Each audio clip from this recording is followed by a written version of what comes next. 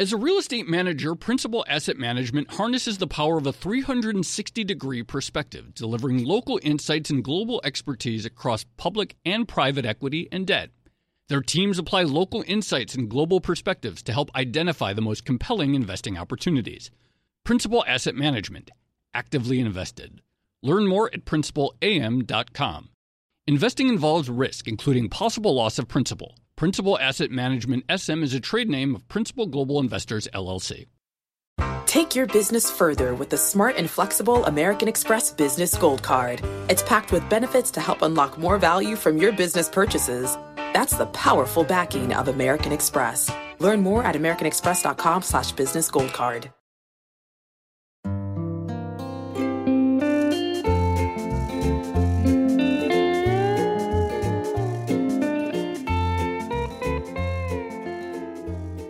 And welcome to another episode of the Odd Lots podcast. I'm Tracy Alloway. And I'm Joe Weisenthal. So, Joe, I was in New York with you in early September, wasn't I? We did the Odd Lots live show. That was early September. Yes, I think it was. That already seems like a really long time ago to me. But yeah, that was really fun. And we had a great lineup of guests, and it was absolutely perfect. I wouldn't have changed one thing about the lineup of guests that we had that night. There was one thing that I would have changed, which is that we were due to have Zoltan Pozsar on one of the panels, and unfortunately, he had to drop out a couple days before for a sort of last-minute commitment. But the reason it would have been great to have him there was because something big happened in the markets that same week.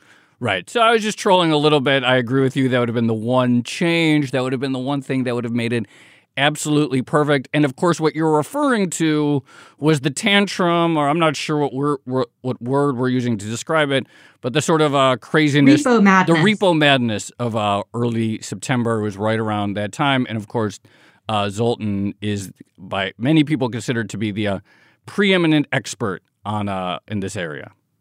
Right. Also a former Odd Lots guest. And I should just back into this a little bit. So Zoltan Pozsar, a former advisor to the U.S. Treasury Department, now a strategist at Credit Suisse. And he's been writing a lot about the repo market. In fact, just 4 or so weeks before we had that repo madness incident, and this was where short-term borrowing rates in the money market suddenly surged. 4 weeks before that actually happened, Zoltan had been writing, again, some eerily prophetic things. Like he actually wrote in a piece of August research that the funding pressures that Credit Suisse is forecasting include overnight general collateral repo rates drifting outside the Fed's target band. And that is exactly what happened in September. I remember, and I'm not just saying this because he's here in studio and we're about to talk to him, but I remember even before I noticed, I remember the day that the rates shot up, I didn't even notice it until a trader at a bank IB'd me on my Bloomberg and said, "Are you watching what's going on in the repo market? It's exactly what Zoltan predicted." And that was the first. Then I went and looked. That was my first indication that something was amiss. Someone alerting me in that way. That's how closely his research is tied to what we've seen in people's minds in the market. Yeah, Zoltan is at one with the repo market and money market crunches. Again, just to provide a bit of background, so what we actually saw on that day was repo rates, the cost basically of making secured overnight collateralized loans. Those repo rates jumped from, I think it was about 2% to something like 10%. And lots of people had talked about the possibility of a funding squeeze, especially around quarter ends, which is where we get these sort of traditional crunch points in the financial systems because big banks have to pull back on their repo financing ahead of quarterly liquidity requirements and other regulations. But far, far fewer people had expected it to happen at this sort of random juncture in time, this slightly random week in September. So again, it was really unusual. It spooked quite a few people, and everyone immediately said, we must speak to Zoltan Pozsar. Absolutely. And it's important to remember, too, that when people see this stuff, everyone has sort of still, after all these years, post-crisis PTSD, and you look at bank overnight funding costs, and they're soaring from 2% to 10% in a day. And of course, a big debate immediately broke out. Is this something strictly about financial market plumbing, or is there something deeper and more systemic at play that sort of speaks to some inherent frailty of the financial system? And obviously, things have quieted down quite a bit since then. But nonetheless, I think there's still people are still unsettled, and no one really knows what the ultimate fix is going to be. The Fed has applied temporary fixes, expanding its supply of reserves overnight operations to satisfy the bank demand for this short-term liquidity. But no one really knows where this is ultimately headed, it seems. Right. So I'd say it's actually debatable whether or not things have calmed down in the repo market. But why don't we just jump straight into the discussion with Zoltan, and we'll be able to get into all of these really, really interesting and fascinating questions. Let's do it. Zoltan Pozsar, thank you so much for coming on yet again. Very nice to be here.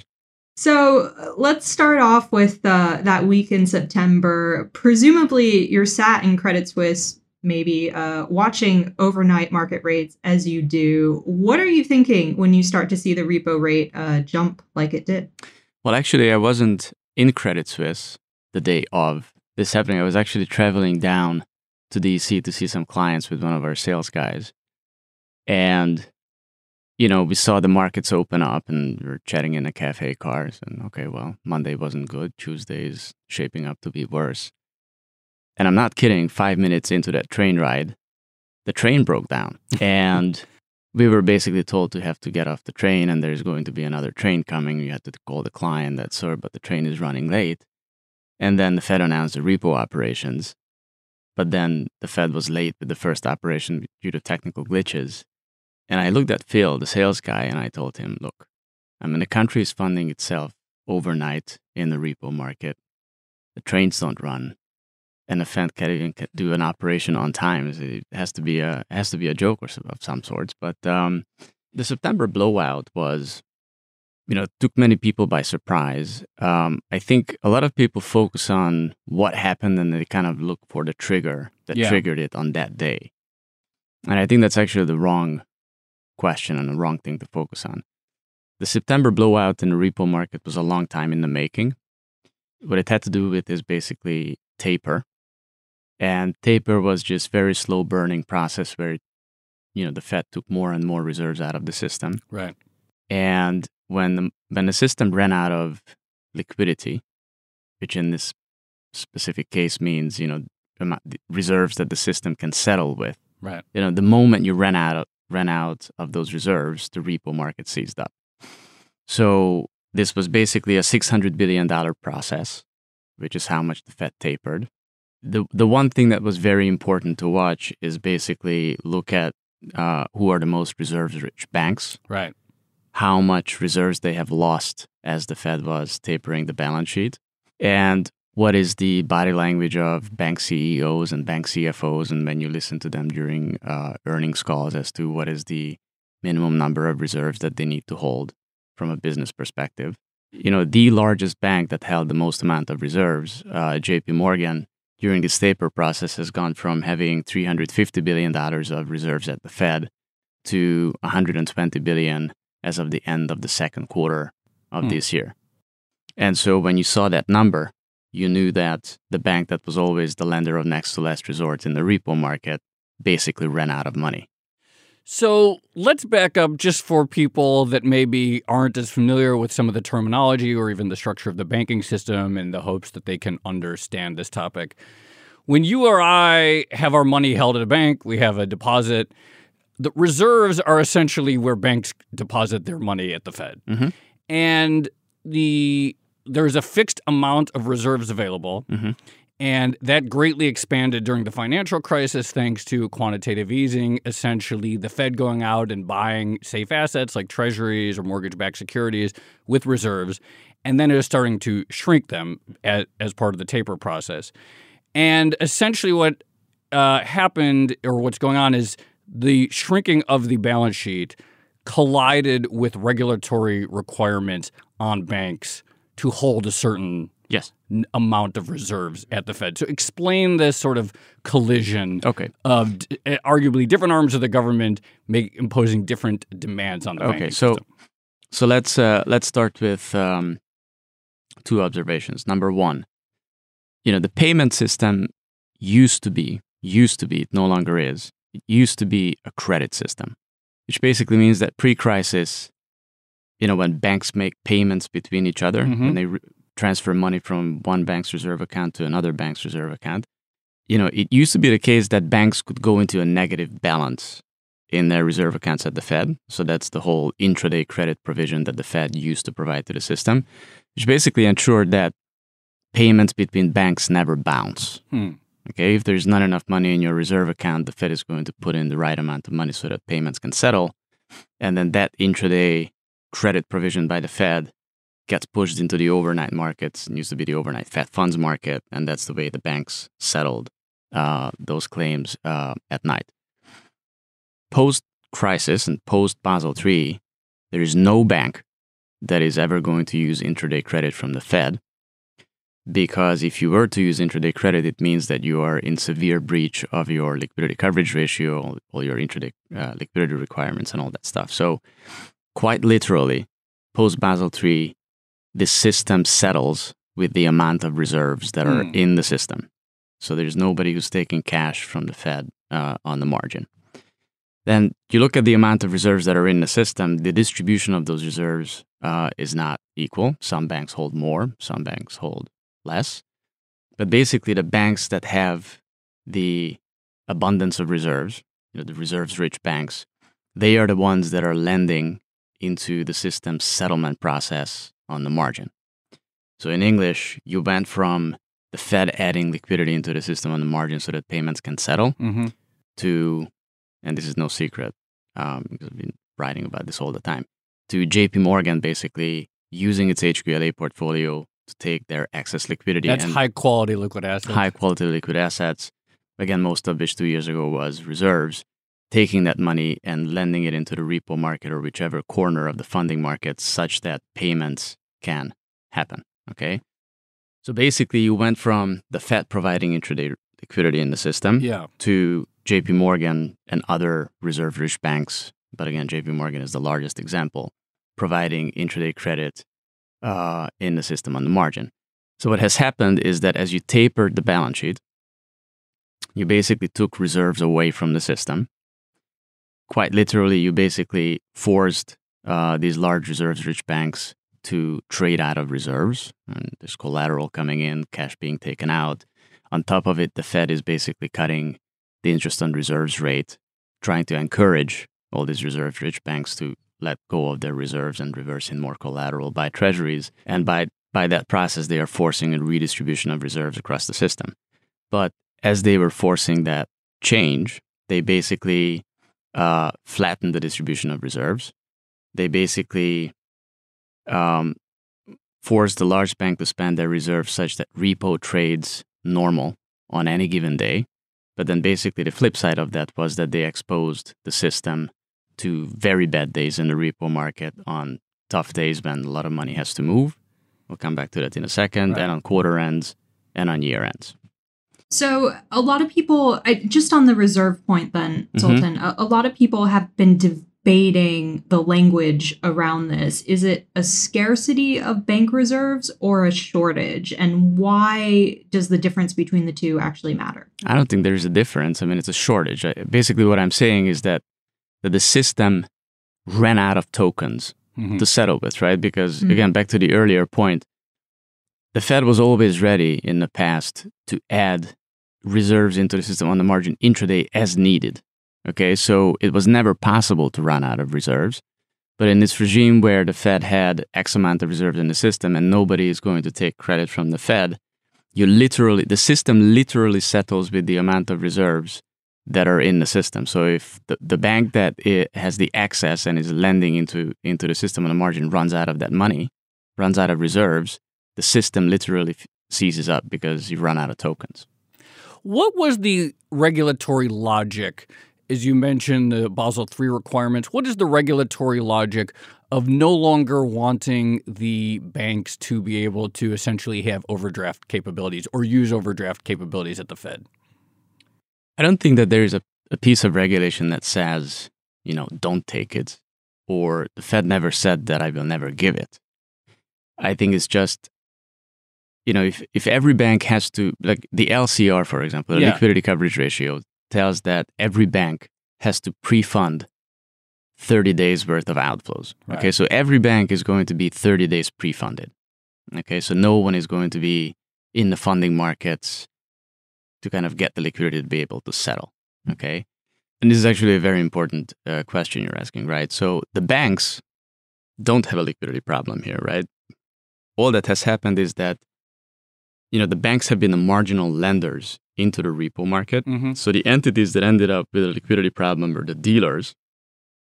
But basically for the past year, it were the banks that were the marginal lenders in the repo market. But the banks are only going to lend into the repo market on the margin until they reach a limit in terms of how much reserves they have to hold at the Fed and below which they are unwilling to go.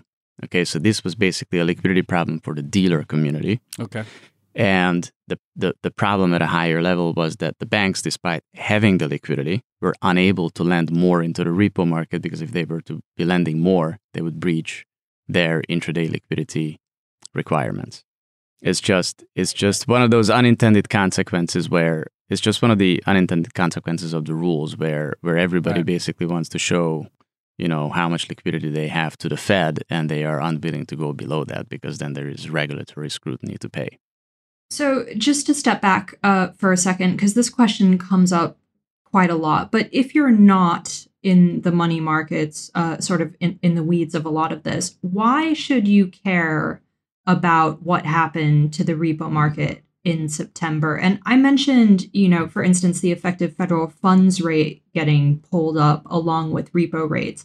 Is that the big sort of takeaway from this, that the Fed sort of briefly lost control of money market rates or monetary policy, or however you want to put it? No. I think it's something far bigger. So why does this matter? It's an overnight trade. Yeah. I tweeted, by the way, I said, what should we ask Zoltan? Now, this was by far the most common question. It's like, it's interesting, but why should we care? So repo is how you get to live to fight another day. Okay. So that's not my meme. That's, coming from Perry Merling. Yeah. But again, repo is how you get to live to fight another day. It's very important. What that means is you go to the overnight repo market because you run out of money. You can't make payments today, payments that are due today. So on the margin, you go and try to get some money so that you can make a payment today and you pay that money back tomorrow to someone. If you can't borrow in the repo market and you can't get the cash to make your payments today, you're not going to open up tomorrow. Okay, so if you are an RV fund that needs to roll funding on its position, if you are a primary dealer and you can't fund to roll your positions and top up your clearing account at your clearing bank, if you're a small dealer that can't fund, you're out of business tomorrow. So that is why you basically care about this stuff. It's like when you look at an electrocardiogram, and the heart ticks, it ticks, and it doesn't tick, and it starts to beep. So it's something like that. It either ticks or it doesn't tick.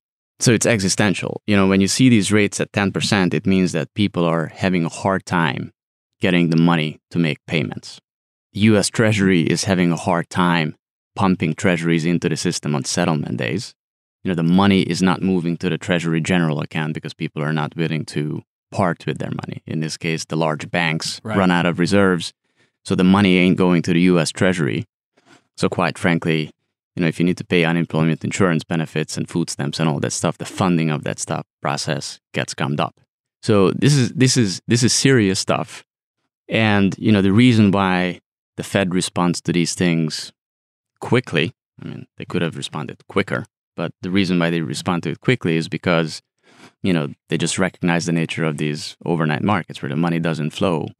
People can't pay, and people can't pay. They go out of business. Headlines can happen, right? The good thing was that, this dislocation didn't last for more than a day. If these dislocations go on for 2 days, 3 days a week, it can turn into an existential problem for a lot of people.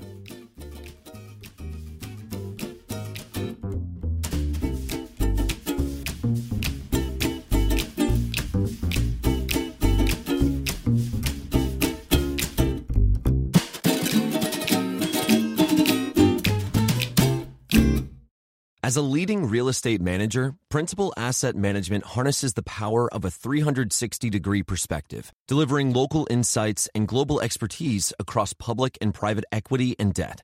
Our experienced teams are uniquely positioned to uncover compelling opportunities in today's market, giving our clients an exclusive advantage. Principal Asset Management actively invested. Learn more at principalam.com.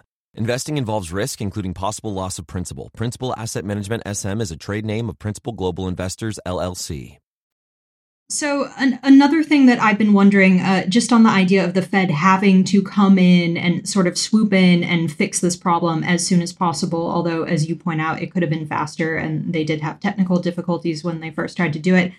How much of the confusion or the fact that repo rates actually got to 10%, how much of that do you think had to do with Simon Potter having recently left the New York Fed? Oh, and also, actually, I've always wondered this, but do you ever talk to the Fed about these issues? Do they, talk to you about your thoughts on this? For the record, in 5 years, I've seen them once. 2 years ago, it was. On the other question, I don't think so. I think again, it's I guess the message would be that taper, I guess, was a mistake. So the difference between the repo market printing normally, like it has been for the past 5 years, versus the repo market falling apart on December 31st of last year, early September this year, is basically those $600 billion of reserves that were taken out of the system by taper. So if you look at the usage of the reverse repo facility, the other repo facility, right? That's the facility where money goes when that money is not needed because there's not enough collateral, people don't have the balance sheet, there's not enough arbitrage opportunities, so nobody takes the money from the money funds and then the money funds put it at the Fed and then money goes there to die. It is very important to kind of realize that taper started when the usage of that facility was zero. That means that, lazy cash in the system was already gone when taper started.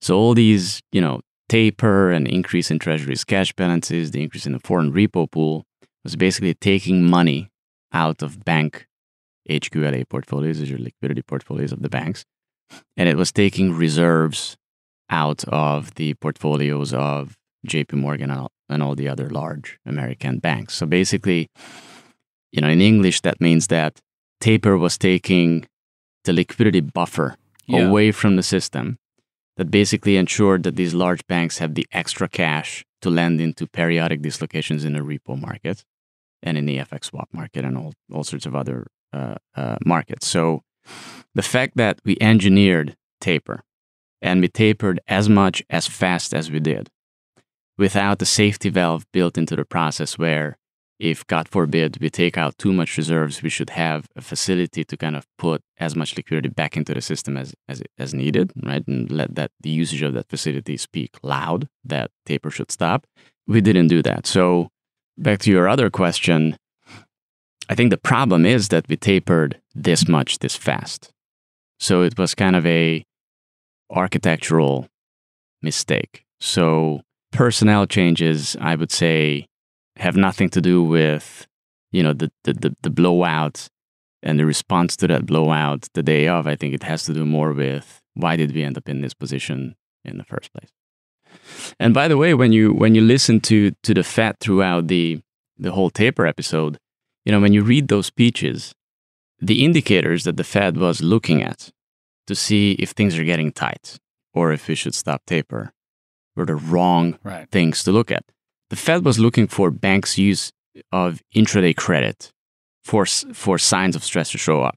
Earlier on in the conversation, we said that there's no bank that is ever going to use intraday credit from the Fed post Basel III because it's not worth the reputational risk. Nobody wants to be the first one to use it. Nobody wants to be the first one to max out the lines. And if people were to use it, no one's going to be willing to kind of let those things fester and be rolled into the discount window. So basically, I think you had the wrong things they were looking at, and they tapered way too much, way too fast, and they put the system into a precarious position. And again, the conditions for what happened in the repo market in September were building over time as they were shrinking the balance sheet.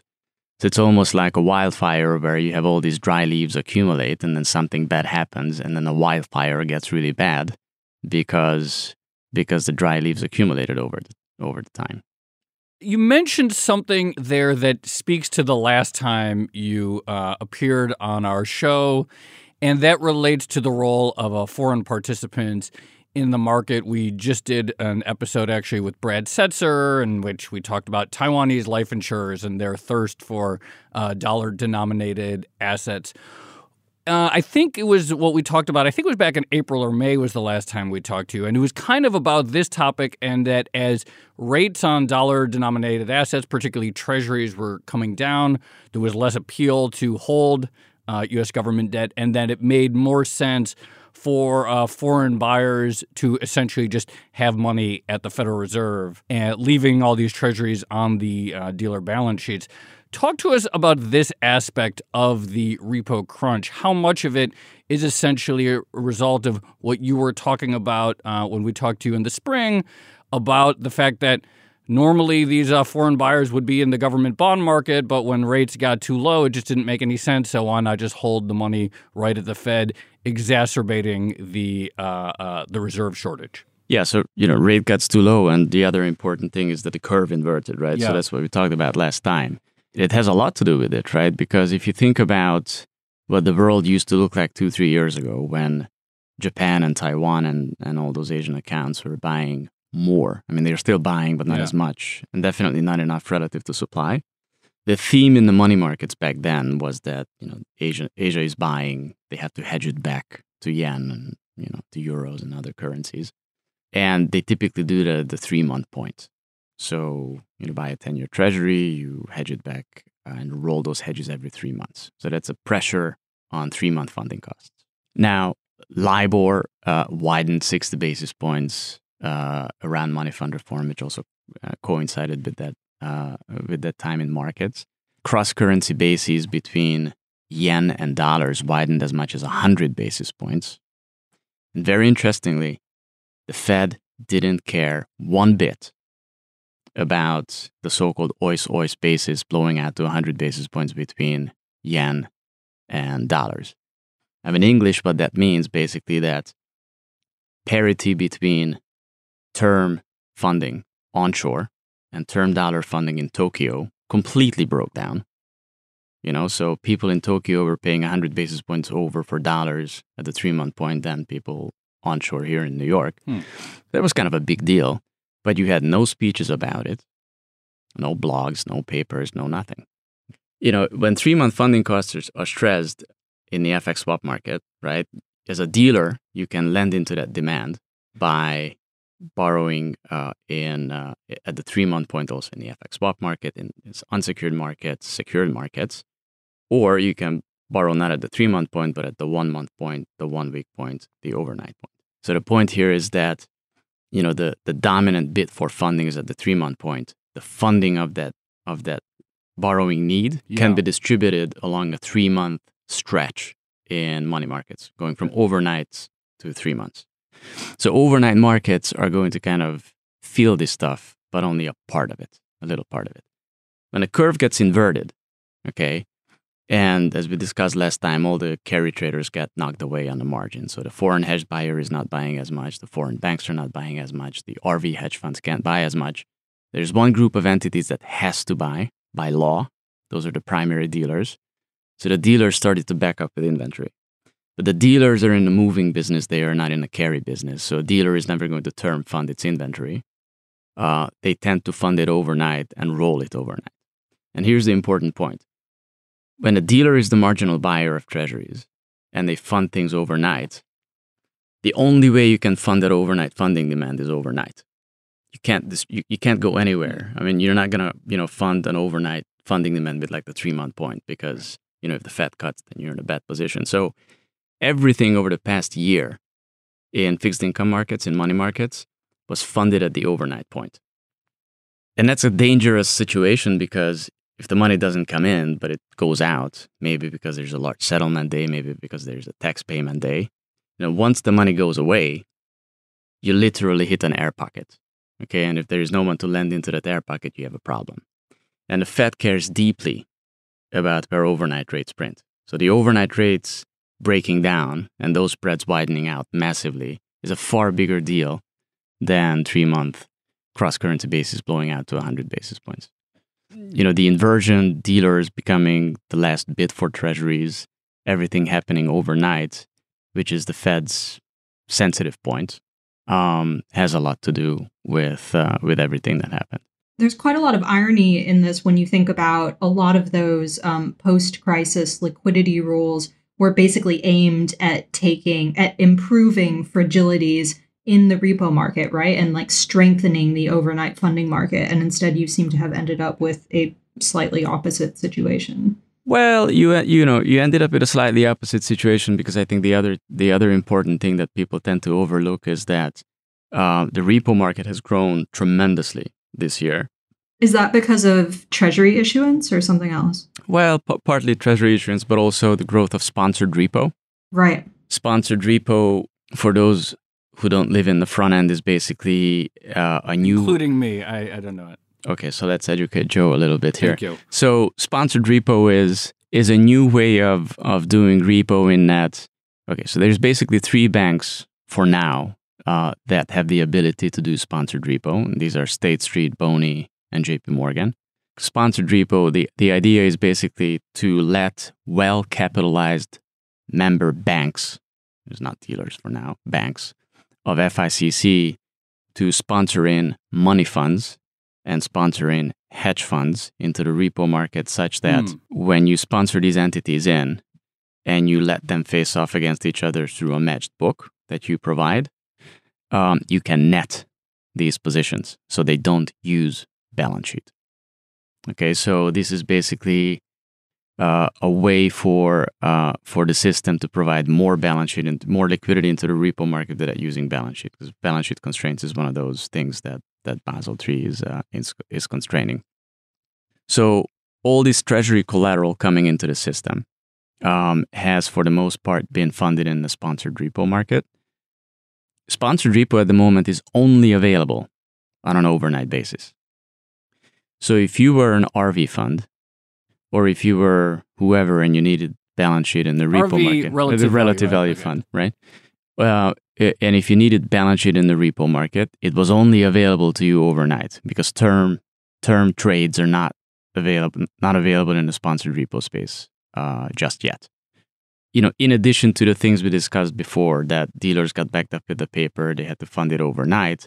It was also the case that the relative value hedge funds and whoever uses repo to fund treasuries could only do that overnight. So this kind of new piece of the market, sponsored repo, which has grown to something like $300 billion in size, also was a part of priming the system for a accident. Because again, if the money doesn't come in because it has to go someplace else, then basically a lot of long positions that are funded overnight can't get rolled. And that's precisely how you can end up with repo rates going from normal to 10% the next day.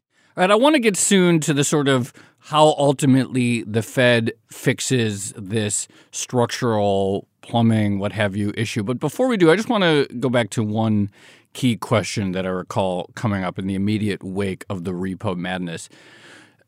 The big banks like JP Morgan, did they still have, technically speaking, excess reserves beyond their liquidity requirements? The banks had reserves. Yeah. But those reserves were by no means excess.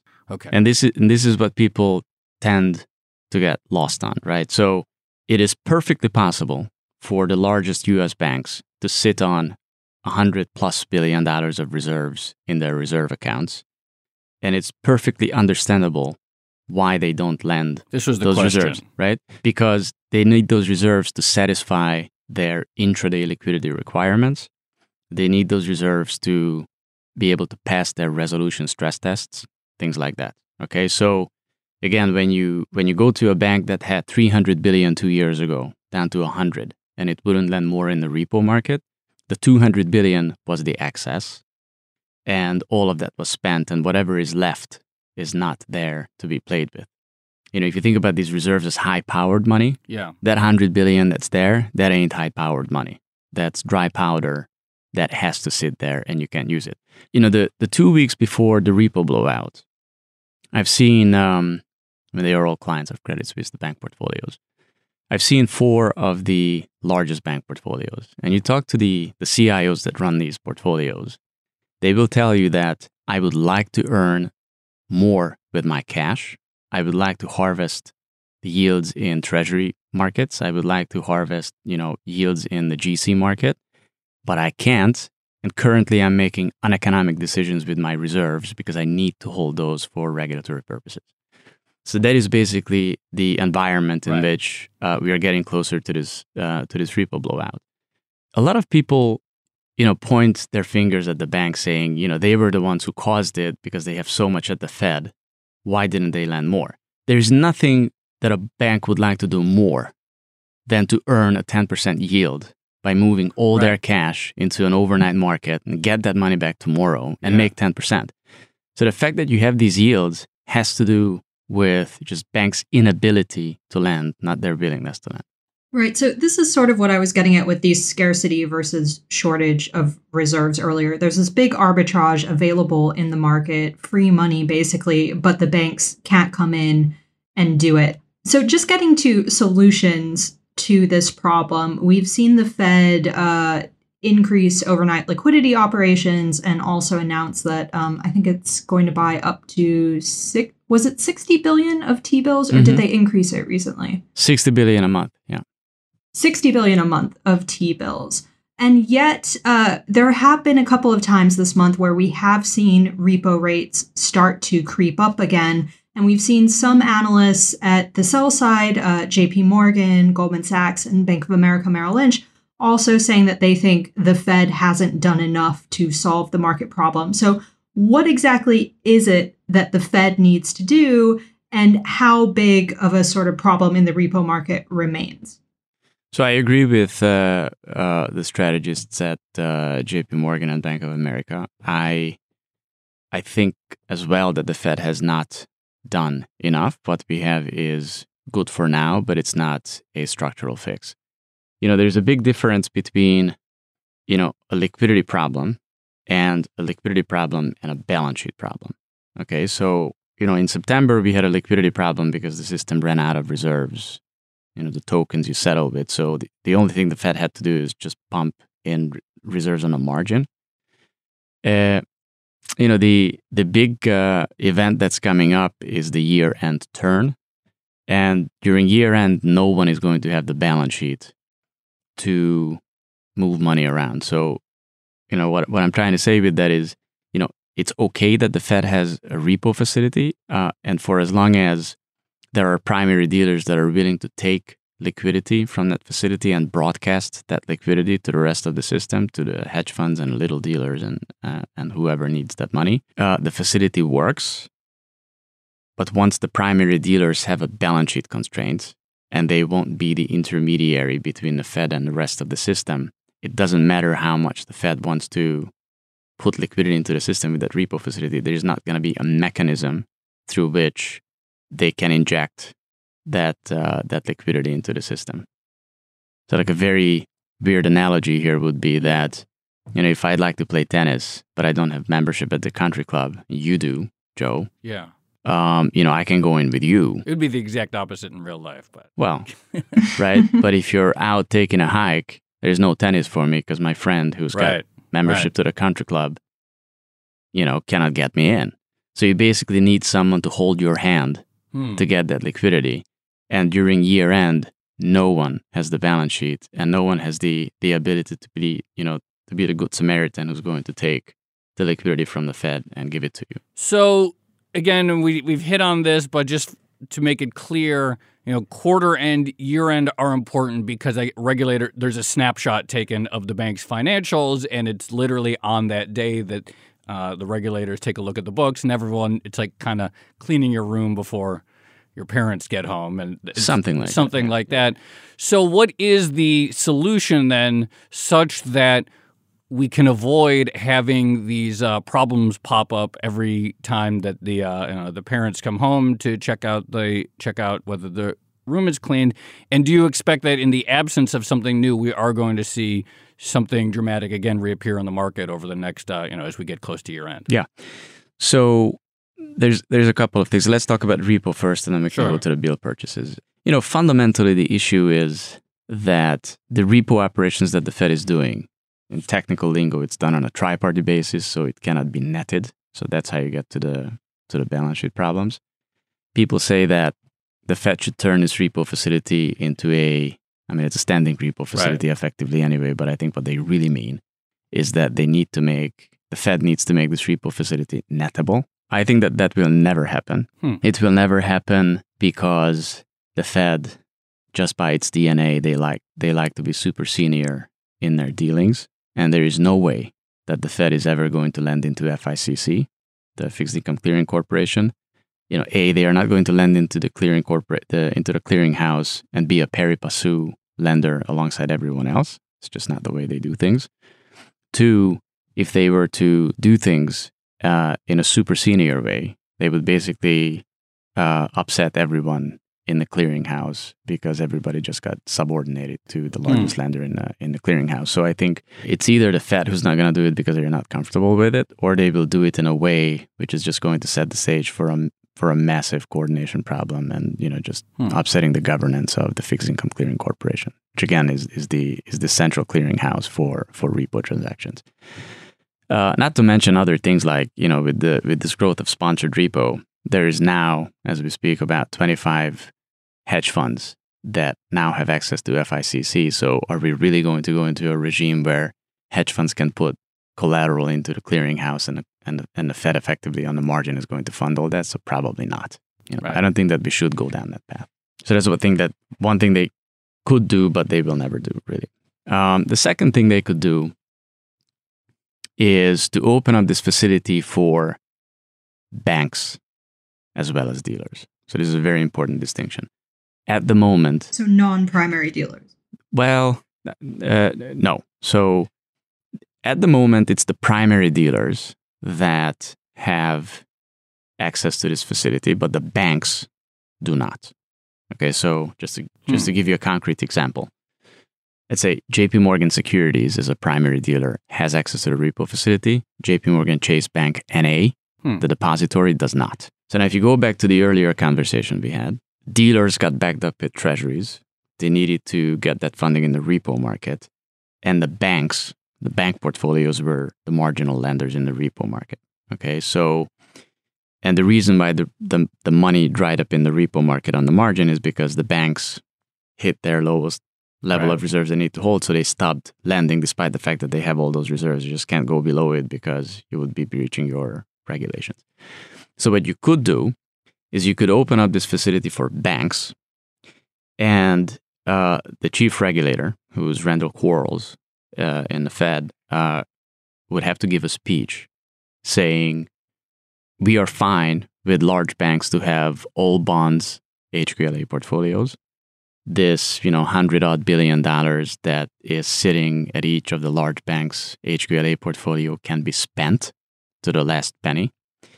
It's okay for these largest banks to have bonds only in their HQLA portfolio because the Fed stands ready with a repo facility to turn those bonds into cash when intraday liquidity needs arise. And if there is a resolution scenario where the bank has to be wound down and, we will take those treasuries, give money in return, and let that money pay out its creditors and wind down in an orderly fashion. If that speech were to happen, and if that change to the philosophy with which the regulator would like to see the banks run their liquidity portfolio happens, and the banks get access to the repo facility, then you basically free up easily $500 to $600 billion of reserves. And that's $500 to $600 billion of extra money that can go into the treasury market and it can go into the repo market. Is that going to happen? Probably not, because you are not going to change the philosophy with which you run these liquidity portfolios just to get through this year-end turn that's coming up. A third thing you could do is you could put a footnote on the repo facility page of the New York Fed's website saying year-end is shaping up to be a very bad event. Let's just be clear that whatever money you will take from this facility going into that turn is going to be nettable.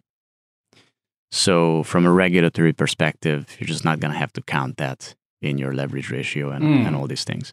So, if I'm a dealer and I go to this facility, I take $50 billion and I pass it on. I mean, the Fed knows exactly how much I took, and it knows exactly how much balance sheet to ignore from my calculation. Is that going to happen? I don't know. I mean, a couple of the dealers that are primary dealers run their repo books out of branches. Those branches roll up to the holding company in their respective countries for reporting purposes. So can the Fed guarantee that the French regulator and the Japanese regulator is going to have the same view on what's nettable and what's nettable? I don't know. So I think it's kind of a coordination problem. So I don't think that any of those things will happen.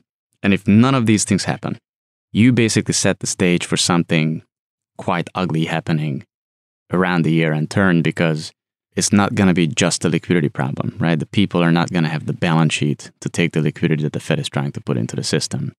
And the market can really get seized up. So if you thought September was bad, oh man, December can get even worse. But then again, you see headlines, Treasury Secretary is looking into ways of dealing, with some of the regs and maybe some changes coming from the regulatory side. You just don't know, So if something big is going to come, then year-end is less of an issue. If none of those things will come, year-end is an issue. Right. So you can imagine that any tweaking of the existing regulation, there's an optics problem there, which is that a bunch of people will say that you're basically rolling back bank regulation. And in fact, we've seen, people like Elizabeth Warren actually start talking about repo markets and what Jamie Dimon over at JP Morgan was saying. I have one more question, and you sort of alluded to it just then, but we've been talking about the repo market sort of in isolation, although, as you say, it is a very, very big deal for markets overall. But is there a specific scenario in which a gumming up in repo, another bout of repo madness, maybe one that's worse at the year end, is there a scenario in which that impacts risk asset exposure at the primary dealers or the banks or big market participants as well? Oh, definitely. In fact, you've seen a micro tremor in September, and it's hard to see it, but if you talk to the equity desk at a dealer, they will tell you that this happened. So what happened in September when repo blew out, the equities that the street was the most long in sold off. And the equities that the street was most short in rallied. So what that tells you is that the balance sheet that the equity derivatives desks and, cash equity desks are providing to the street, the longs were trimmed because there was no balance sheet for them. And the shorts were trimmed and because there was no balance sheet for them, right? So that's what caused those moves. And what happened was that, at some dealers, and it's not all dealers work like this, but there are some dealers where equity derivatives and FX forwards and repo basically rolls up to a single person. So you shift equity across these businesses based on where the spreads are the richest. So in September, when repo blew out, there were some dealers that took balance sheet away from equity derivatives and the FX desk and moved it to the repo desk because you wanted to harvest those wide spreads to the extent possible. And as you moved that equity and you took balance sheet from equities away, there was an impact on equity markets. The reason why this didn't get out of hand and it didn't start to impact more names and didn't last for longer is because the Fed stepped in, started to lend in the repo market, and the repo market calmed down. So whatever equity you shifted there went back to the equity desk. So again, if this thing persists, and this is just a spillover into risk assets, but if this thing persists, remember that repo is how you get to live to fight another day. If you have to fund at 10% for a day, another day, and a third day, it can become existential. Yeah. To the point where you end up with headlines in newspapers, front page, So that can also spill over into risk assets. So I think there is a very real chance that if we don't have a better set of pipes from the Fed and a more aggressive QE, then you have a very, very problematic year-end turn. You just opened up the... And we don't have time to go there because you just opened up the most controversial Pandora's box of whether this should even count as whether this is QE or not QE. And I feel like we could do a whole separate discussion on that. Unfortunately, I don't think we have the time. But I think that was a great leaving us with that potentially gloomy note of maybe a bigger repo madness coming in December and one that potentially spills over into risk assets. Something to I wouldn't exactly say look forward to, but something for everyone to pay attention to. Something to be aware of. And I think after this discussion, hopefully people have a much deeper understanding of what's really going on. So, Zoltan, it's so great to talk to you. Thanks for coming on. Thank you very much for having me. Thanks, Zoltan. That was so good.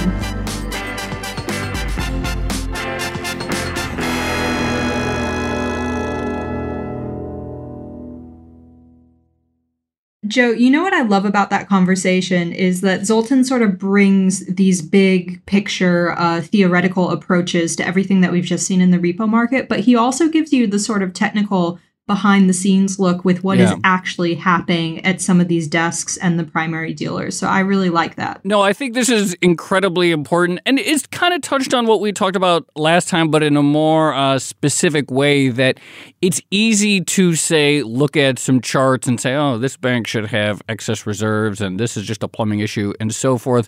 But then you get into these very specific scenarios in which people who are running portfolios or people who have to figure out how they're going to provision their own liquidity may move money or may decide to move money from one activity to another.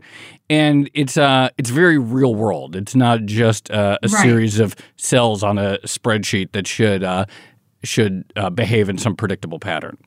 Right. Well, I also think, people hear money markets and repo madness, and they think this was a really technical issue in the plumbing of the financial system, as people always put it. But actually, a lot of it is behavioral, sort of on both sides. So you have people who, for instance, don't want to access the discount window because it's seen to be a bad thing post-crisis. And then on the regulatory and political side, you have people who probably are unwilling to really tackle this issue because of the optics involved, right? You don't want to be seen to be bailing out banks or rolling back financial regulation, even though, logically, there seems to be something slightly off with the system. Or even, as he described, the Fed's own posture of not wanting to be subordinate, or other entities that want to lend into this market, not wanting to compete with the Federal Reserve. All kinds of questions that, again, on paper or on Twitter, someone might be able to, the Fed just needs to do X, set up a standing repo facility. Why haven't they done that already? I thought I learned a lot from that conversation about why it's not quite so simple as just setting up a new desk where anyone can swap treasuries for reserves and have the liquidity they need for regulators. Yes, indeed. And now, of course, we'll all be watching out for what happens at the year end if we weren't doing so already. So we'll have to have Zoltan back on in the new year too. Yeah. I actually thought I was like, oh, okay, they're never going to let this happen again because we saw this. We know that the year end is already stressful. So I'm a little disconcerted about how concerned Zoltan is for the year. And one other point that I really liked, and I think it's to get the language across here, and this idea, and he used the term several times, tokens, to describe reserves. And it's a good reminder that money, while they may, there are many different forms of the dollar, and they basically trade at 1-to-1 all the time, they're not completely fungible. Right. And so you think about a casino, and you have $1 and you have a $1 token, or a token worth $1. And in theory, they're pegged perfectly and they always trade, but it doesn't mean you can't have an issue or that the poker players who want to leave wouldn't be really upset if there was some issue with just the mechanics of the conversion. even if, say, the casino owner had plenty of money and they could make good for everyone, you could get these sort of very technical, angry situations, stressful moments if there were a token shortage or something else. And that really sort of speaks to the issue that there are all these different forms of the dollar. But if there's a shortage of one, you could still have, or if there's a temporary shortage in the provision of one, you could still have these issues. So I think the language he used there is extremely helpful in that understanding. Yeah, it's sort of like, I guess, liquidity everywhere, but not a drop to drink kind of thing, right? The system's awash in liquidity, but that doesn't necessarily mean that you can move it from one entity to the other. So if your regulator wants you to have one very specific type of liquidity, because again, Treasury bills 3-month are among the most liquid, safest, most valuable assets in the world. And if even they're not good enough under certain sort of regulatory demands, you get these bizarre situations in which highly liquid, well-capitalized banks could still find themselves with some sort of shortfall. Yes, indeed. All right, again, something for us to watch out for going into the year end. This has been another episode of the Odd Lots podcast. I'm Tracy Alloway. You can follow me on Twitter at Tracy Alloway. And I'm Joe Weisenthal. You can follow me on Twitter at The Stalwart. And be sure to follow our producer on Twitter at Laura M. Carlson. And all the Bloomberg podcasts, check them out at the handle @podcasts. Thanks for listening.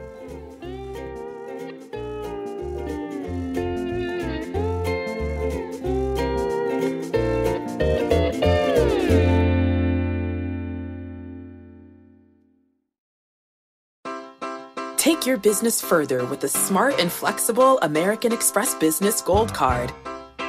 It offers flexible spending capacity that adapts to your business. You can also earn up to $395 in annual statement credits on eligible purchases at select business merchants. That's the powerful backing of American Express. Terms apply. Learn more at americanexpress.com/business gold card. Hey there, it's Joe Weisenthal. And Tracy Alloway. And we are the co-hosts of the Odd Lots podcast. And we want to tell you about a new podcast here at Bloomberg we're really excited about. Money Stuff, the podcast. That's right. Friend of the pod, Matt Levine, is teaming up with our other friend and Bloomberg TV host, Katie Greifeld, to bring the Money Stuff newsletter to life. Every Friday, Matt and Katie will dive into all the Wall Street finance and other things that make Matt's newsletter such a hit. You can listen to Money Stuff, the podcast on Apple Podcasts, Spotify, or wherever you get your podcasts.